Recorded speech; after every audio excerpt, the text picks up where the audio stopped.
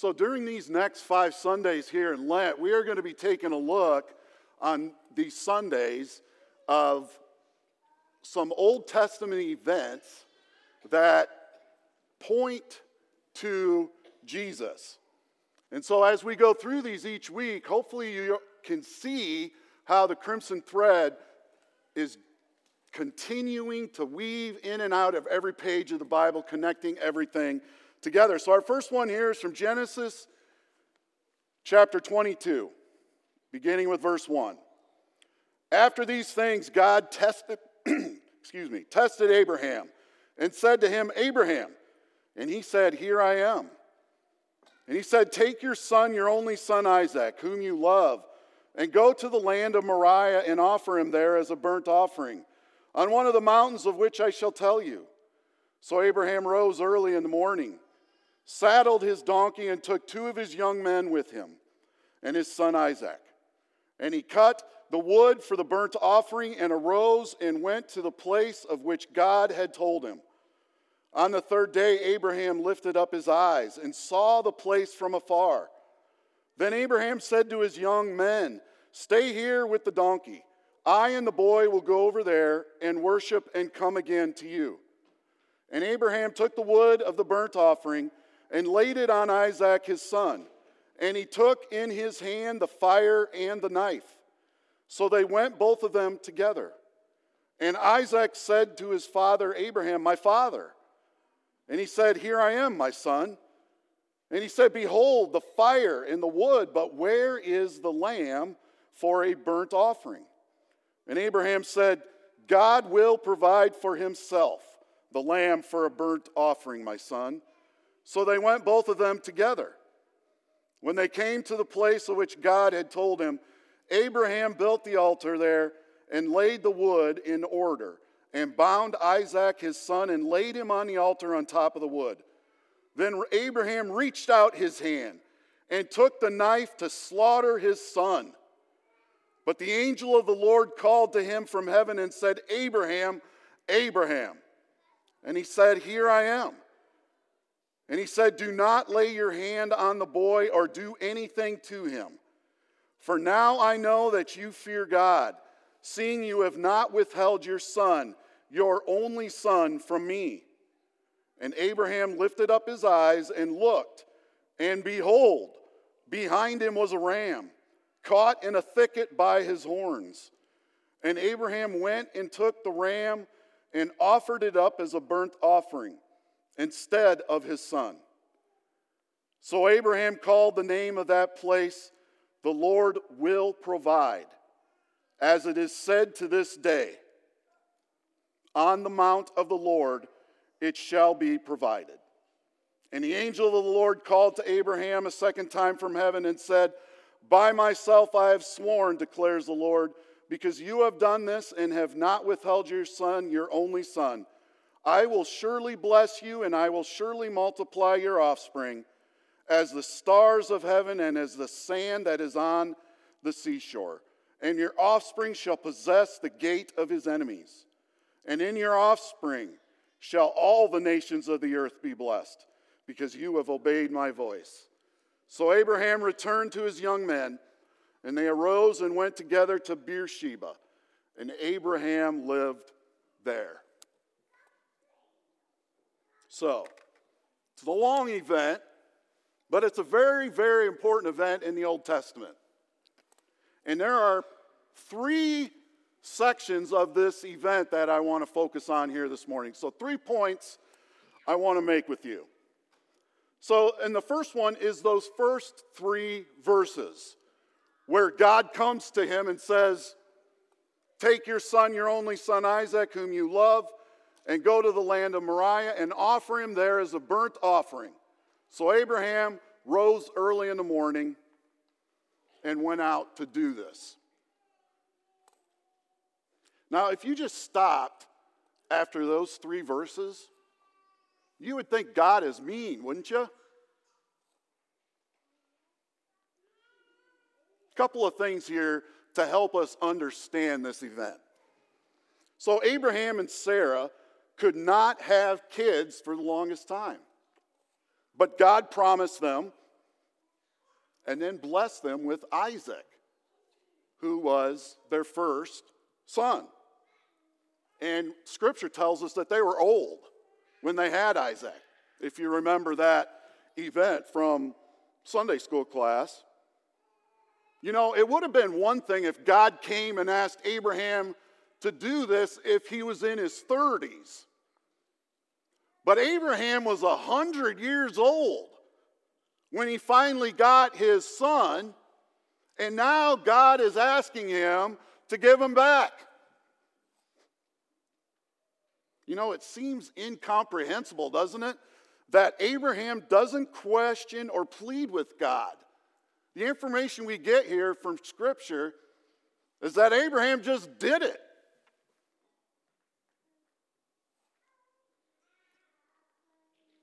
Another thing here to help maybe understand this a little bit more is some context. Abraham grew up in the city of Ur.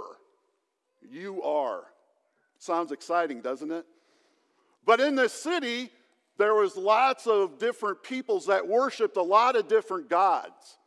And this is where Abraham lived for a long time before God called him. And these other gods required human sacrifice. And I tell you that only because maybe Abraham wasn't that shocked that God was asking him to do this.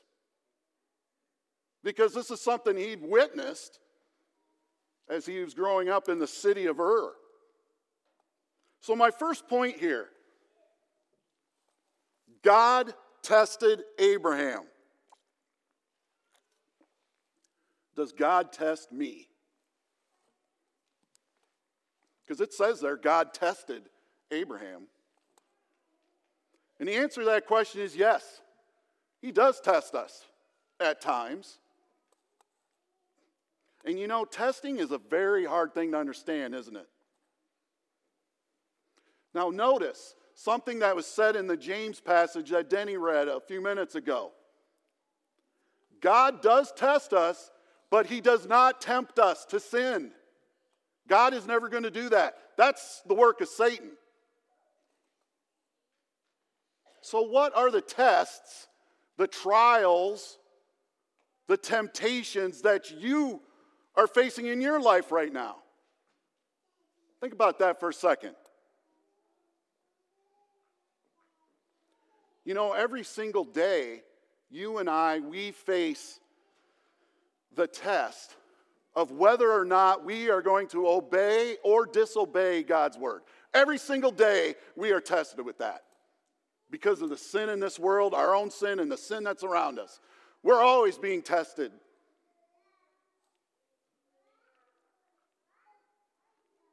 But the key to this whole event, and remember this, is faith. Faith is what got Abraham through this whole mountain experience. And it's what will get you through even the toughest of trials and tests, whatever they might be. And another reminder, this faith thing is a gift that's given to us by the Holy Spirit. It's not dependent on our cognitive ability. And aren't you thankful for that? Because I know I am. So that's point one. The second verse I really wanted to hone in on here this morning was in verse 8. As they're going up and Isaac asks a good question. You know, we got the fire, we got the knife. What are we going to sacrifice, Dad? And here's what Abraham said. God will provide for himself the lamb for a burnt offering, my son. So point number 2 here. God provided for Abraham. Does he provide for me in the midst of trials and tests? You know, when we are going through trials, when we are going through tests, when we are going through suffering, sometimes we want to blame God, don't we? Why, God? Why would you allow this to happen to me? Maybe you've said something similar to God before. Why, God? And something also to keep in mind, every single test and trial and suffering that we go through isn't necessarily from God. It could just be because there's sin in the world. And sometimes we just don't know. But what got Abraham through it was his faith. And that's what will get you through. Romans 8:28 says this, "And we know that for those who love God, all things work together for good, for those who are called according to his purpose." Do you believe God's word? You know, because of sin, things happen in our life. But God can and does even work through that. That's what it says here in Romans 8:28. When suffering, tough stuff, trials happen in our life, for example, anxiety, depression, disease, cancer, autoimmune diseases, death, war, hurricanes, wildfires, car accidents, relationship issues, financial issues, whatever it is. It can be hard for us at times to understand why God would allow this to happen to us. Right? It can be tough.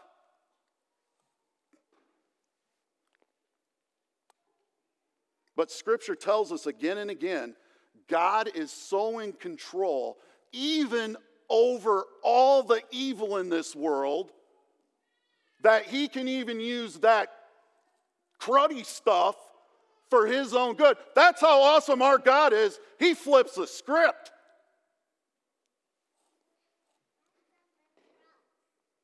You know, we are told in the Bible that being tested strengthens our faith. Another passage from Romans up here.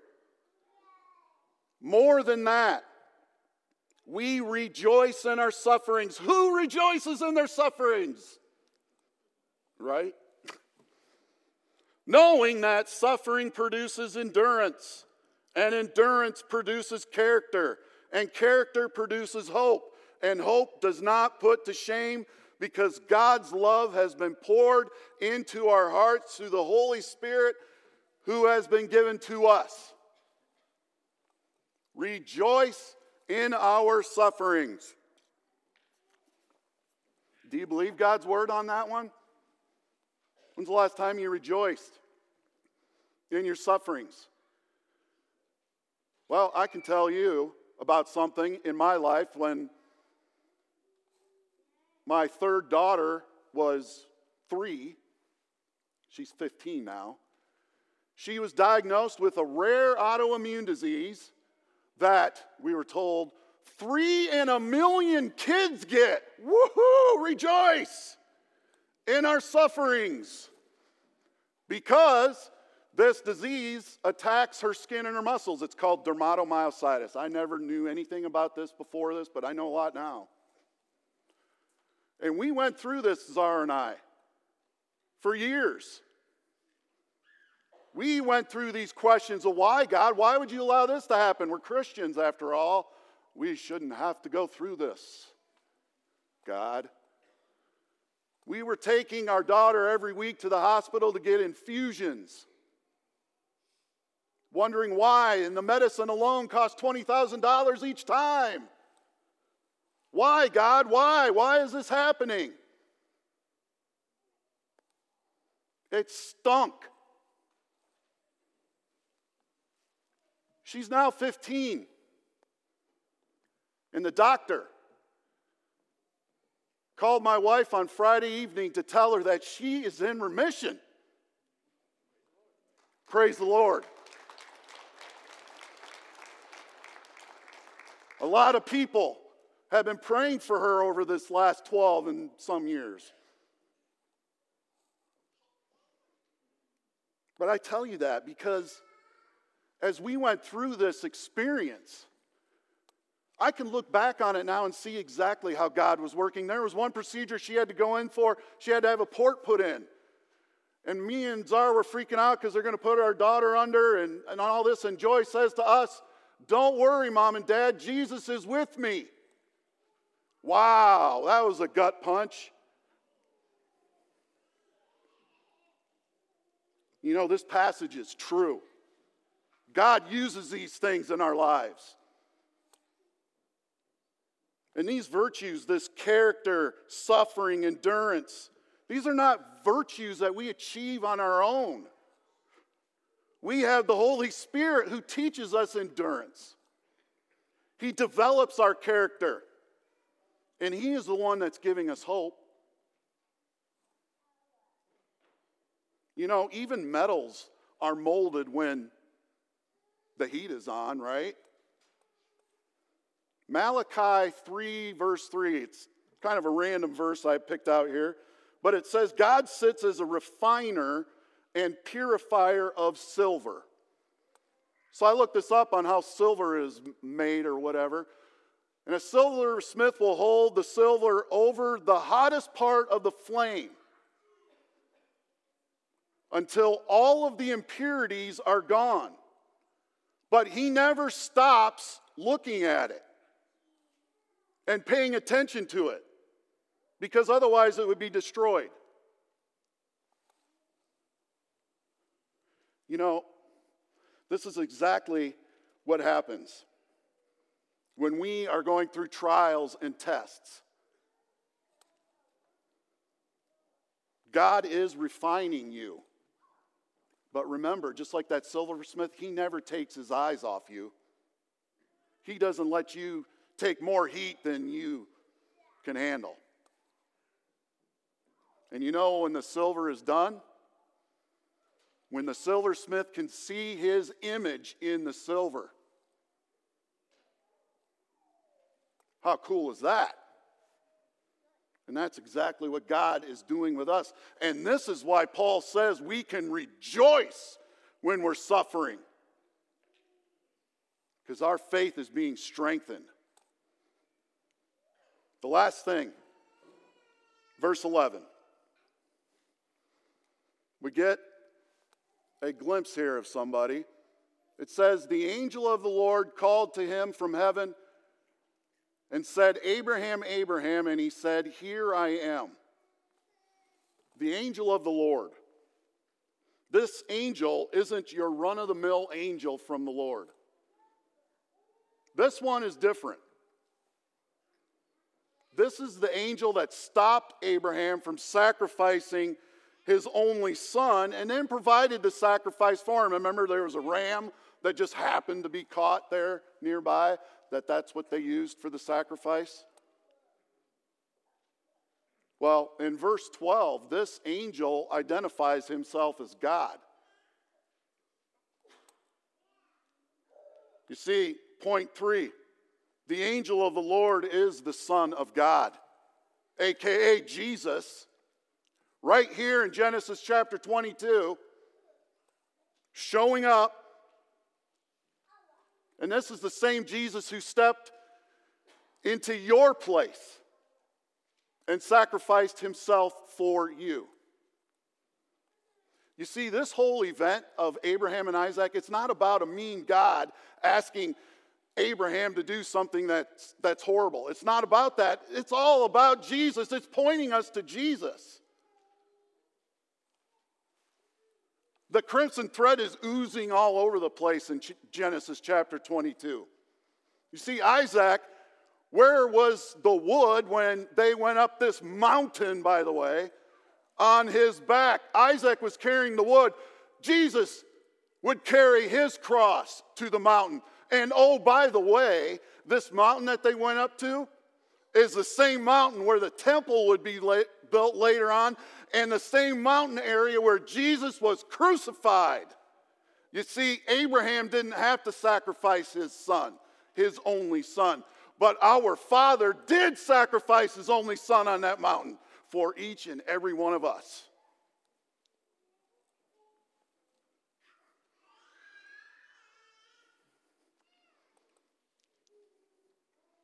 And so no matter what trial, what suffering, what test God is allowing you to go through or putting you through.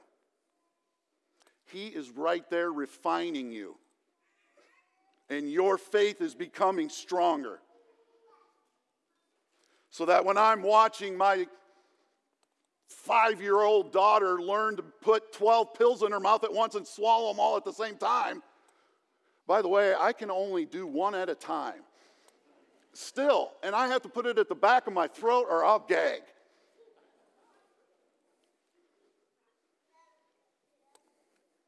We know that God is right there with his eyes on us, no matter what we're going through. Because he will never let you go, and he is always there. In fact, he loves you so much that he sent his son to die in place for you. Amen.